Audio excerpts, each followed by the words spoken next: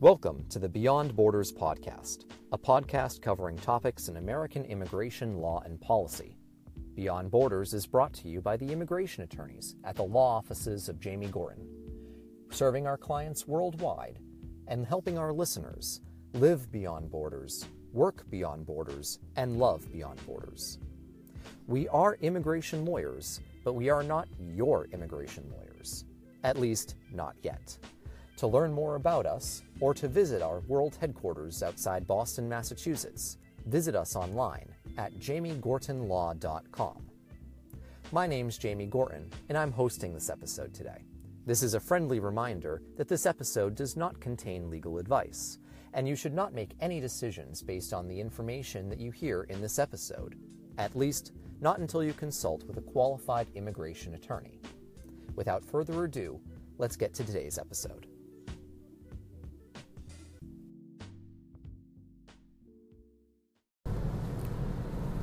This is episode 001 of the Beyond Borders podcast, and it's a little bit rough. We are responding to breaking news that happened in the last 24 hours that's really motivating this podcast to get off the launch pad. So we're hoping that as time goes on, you'll continue to listen, and you'll see that our production quality is increased somewhat as the episodes go on. Alternatively, if you have been a listener and you've decided to go back and listen from the very beginning, we're hoping that you'll go back and say, oh, well, that's very interesting to see sort of the rough cut of the early podcasts.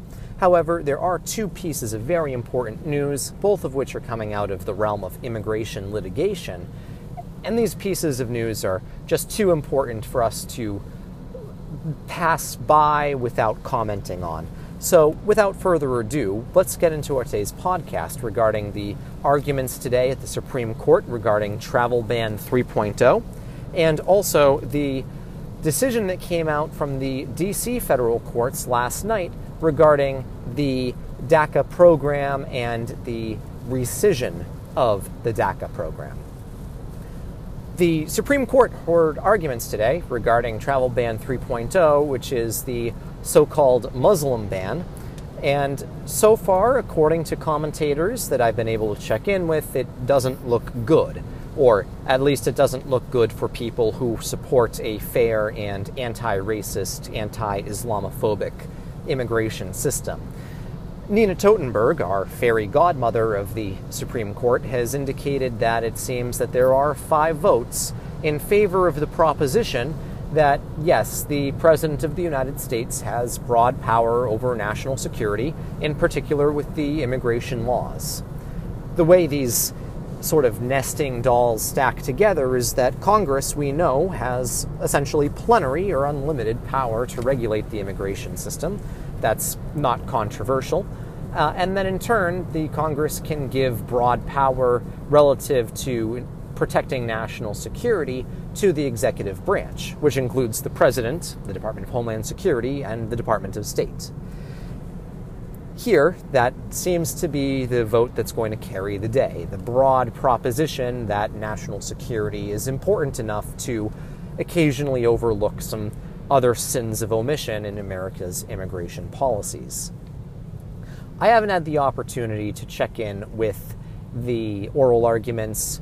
I am going just on news reports and the briefings that we've received regarding the arguments, so we will keep this podcast informed with further developments.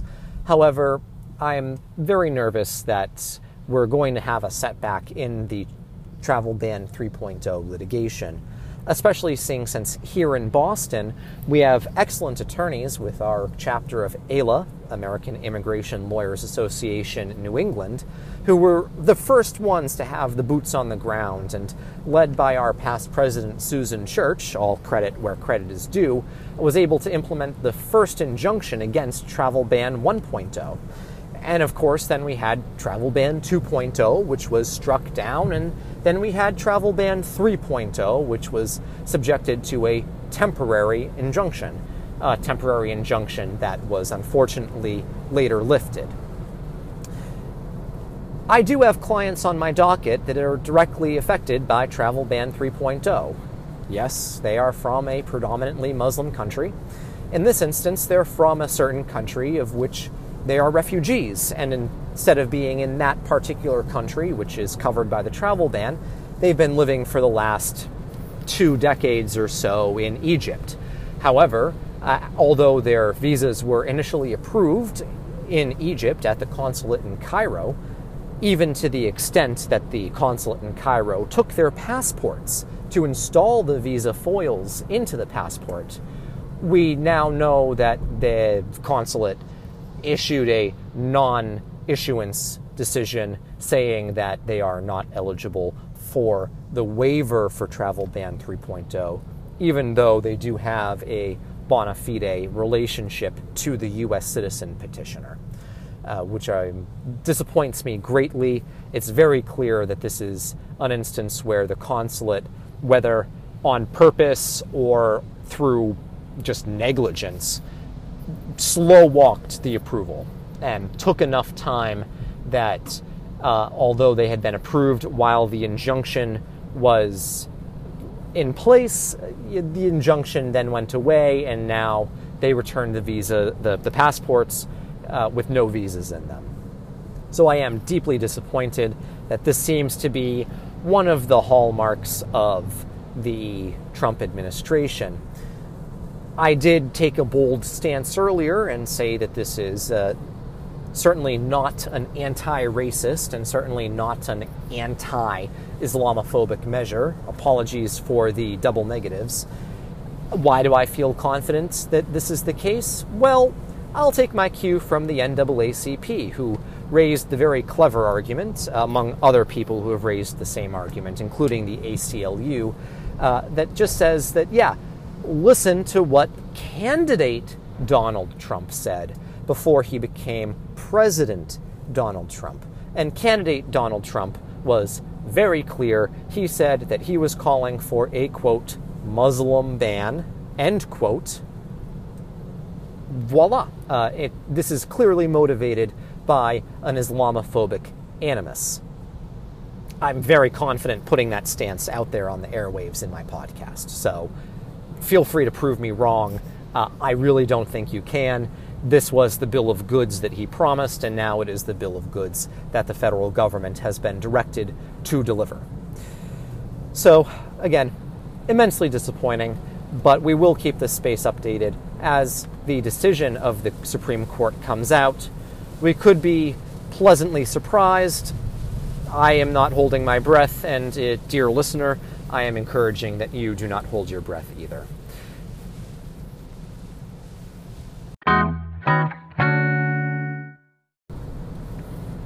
So let's move on to our second topic of the day, which is probably more pertinent to most of my listeners, all, dozens of you, and that is the ongoing litigation surrounding DACA, the Deferred Action for Childhood Arrivals program.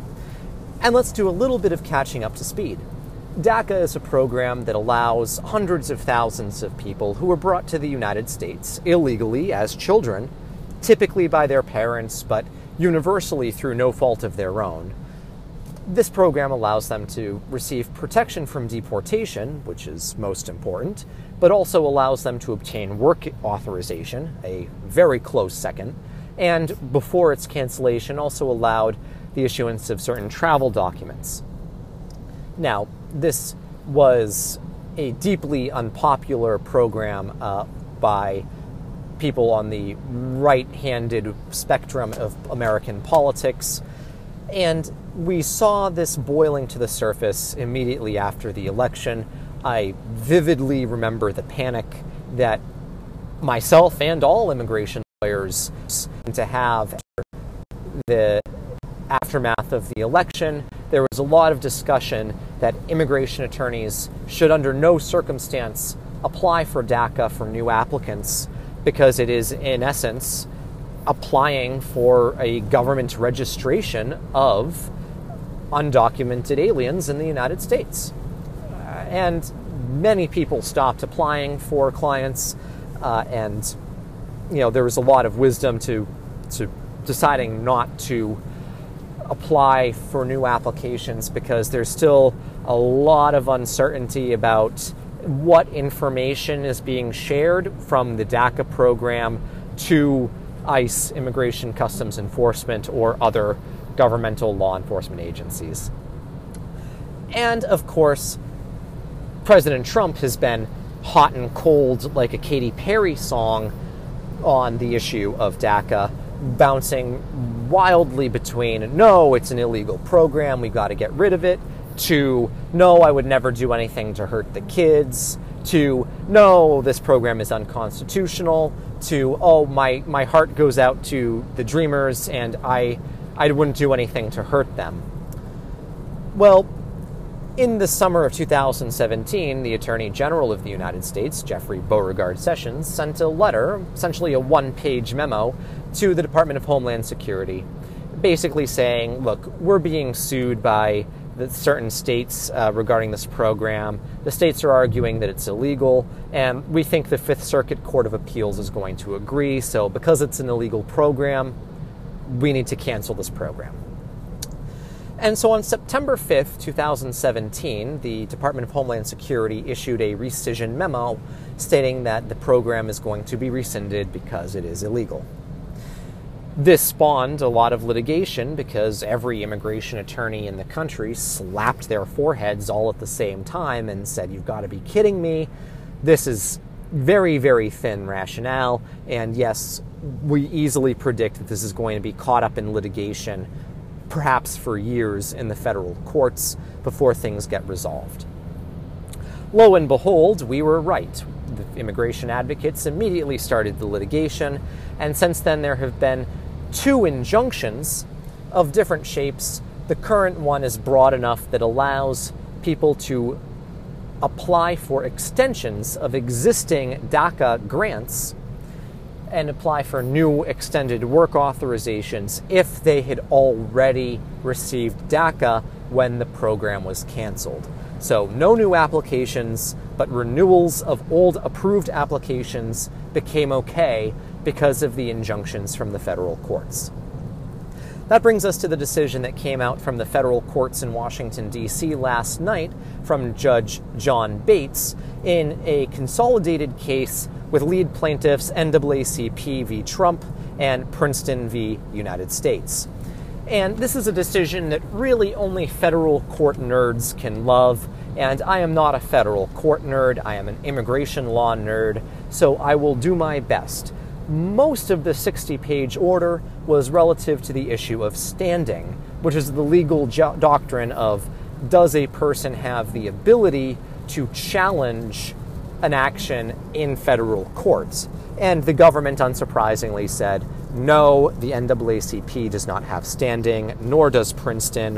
What do either of these groups have anything to do with immigration law? They have certainly not been harmed. But more importantly, this is not reviewable by the courts anyway, because it is an agency decision. And under our federal court system, the federal courts do not have the ability to review most types of agency decisions made under the doctrine of Chevron deference. Again, not a federal courts nerd. I don't want to get too much into the chin stroking, but it did occupy the majority of the judge's 60-page memo decision. And both sides scored good points. Both sides had a win some, lose some result. At the end, though, the court came down and reviewed, of all things, cases relative to maritime law, which again just goes to show you don't know what's going to pop up when you start playing around in the federal courts. And the judge ultimately decided that this is not the kind of agency decision which is entitled to the deference that deprives a federal court of reviewing that action. This is simply not fitting into the category of a case that is beyond the reach of the federal courts.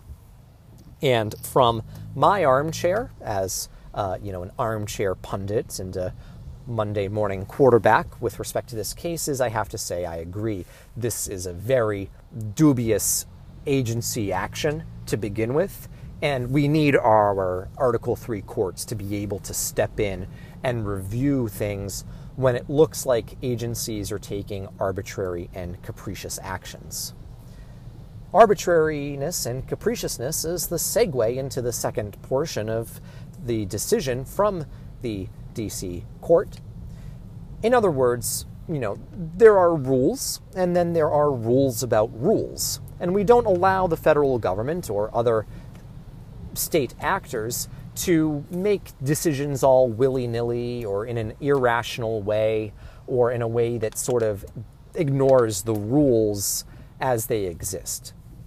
If you want to make a rule, there is a rule about how you make rules, and if you want to change or rescind a rule, there are rules around that as well.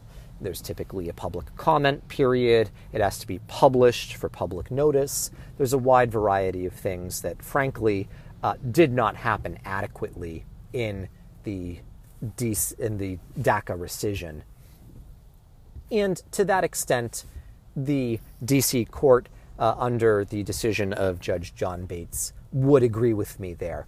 And that's what it came down to, which is that the only justification for rescinding DACA was that it was illegal or unlawful, to use the government's words, that this was a program that had to get canceled because it was an unlawful program.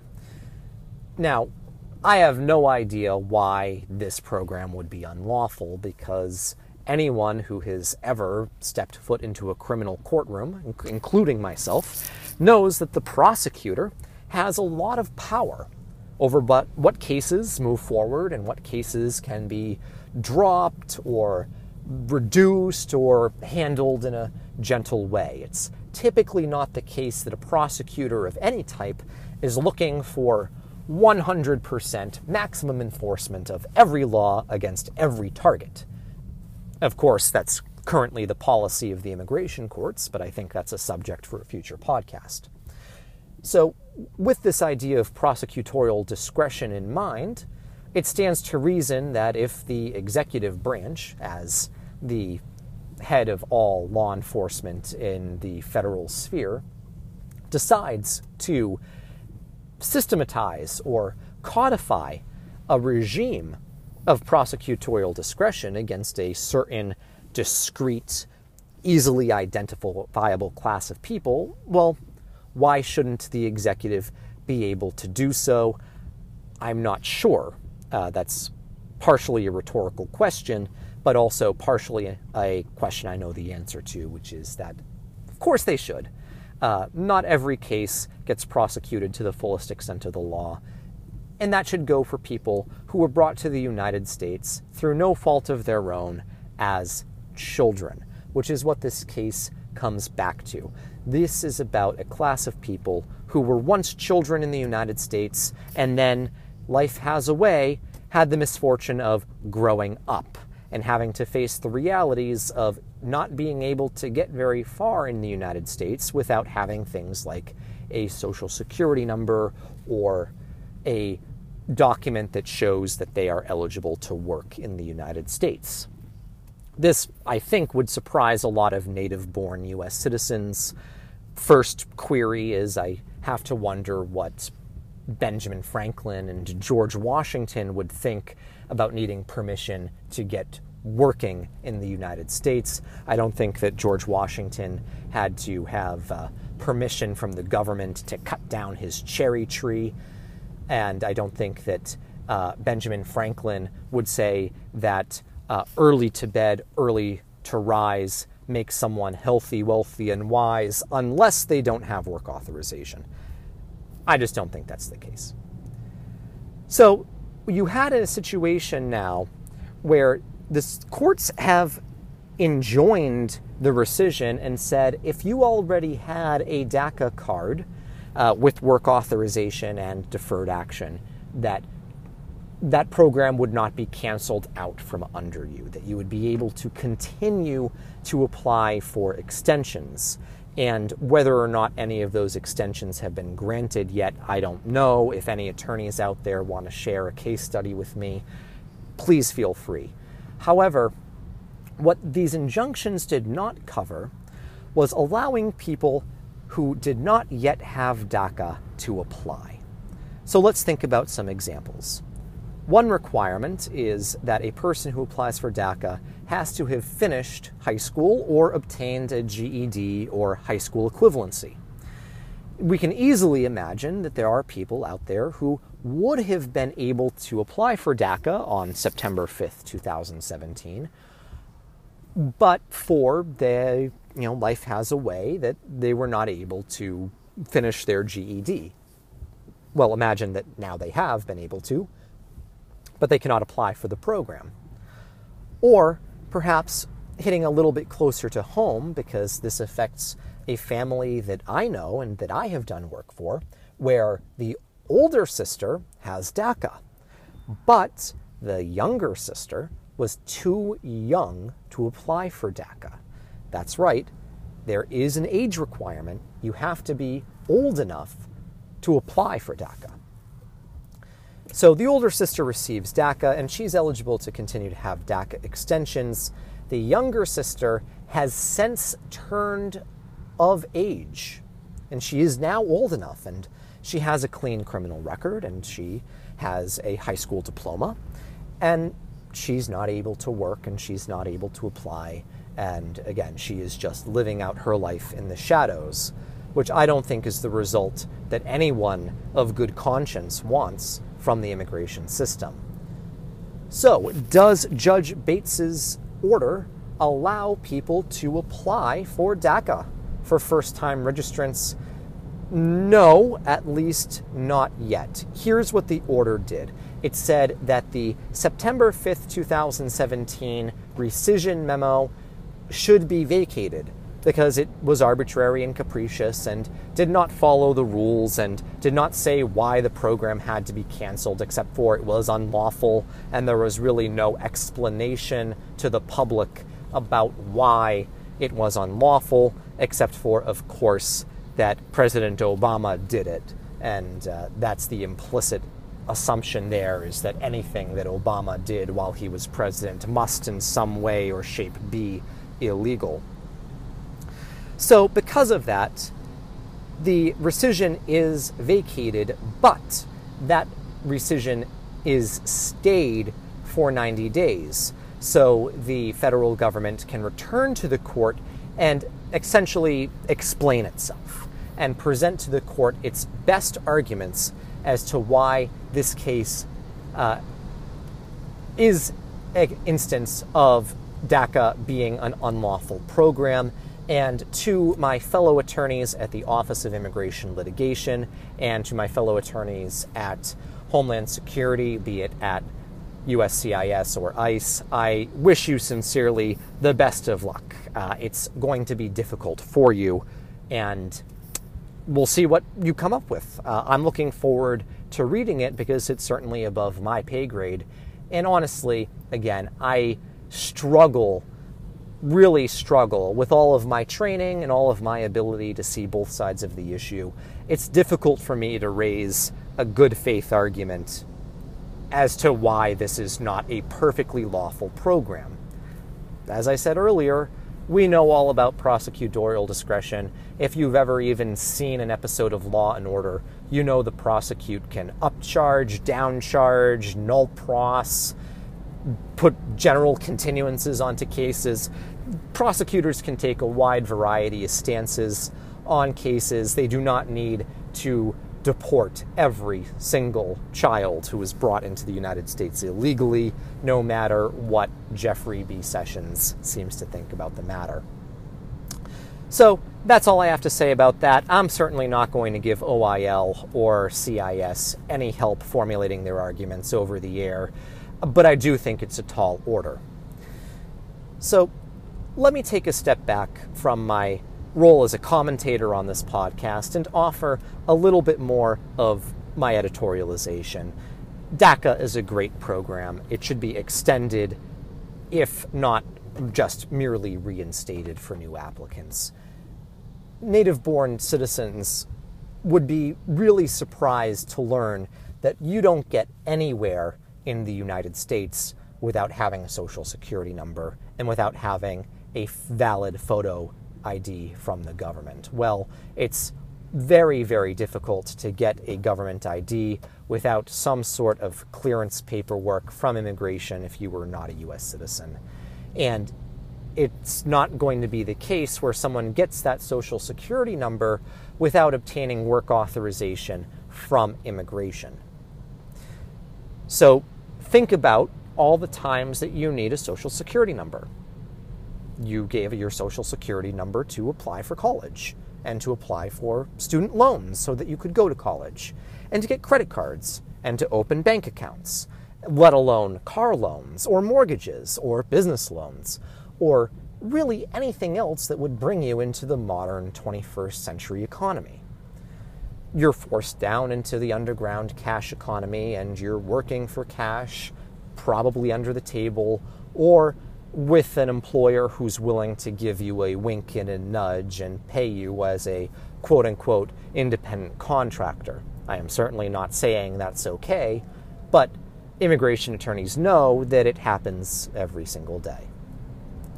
What exactly are we accomplishing by taking away that work authorization from people who were brought to the United States when they were children or 6 years old, or they really had no choice, or that their parents were already in the United States and their grandmothers and grandfathers were too old or too sick or were no longer alive or otherwise unable to care for them in their countries, usually countries where there's less opportunity and less hope overall for their well-being and their growth and their human rights. I don't think that this is really living up to America's values, but then again, I'm very biased on the matter.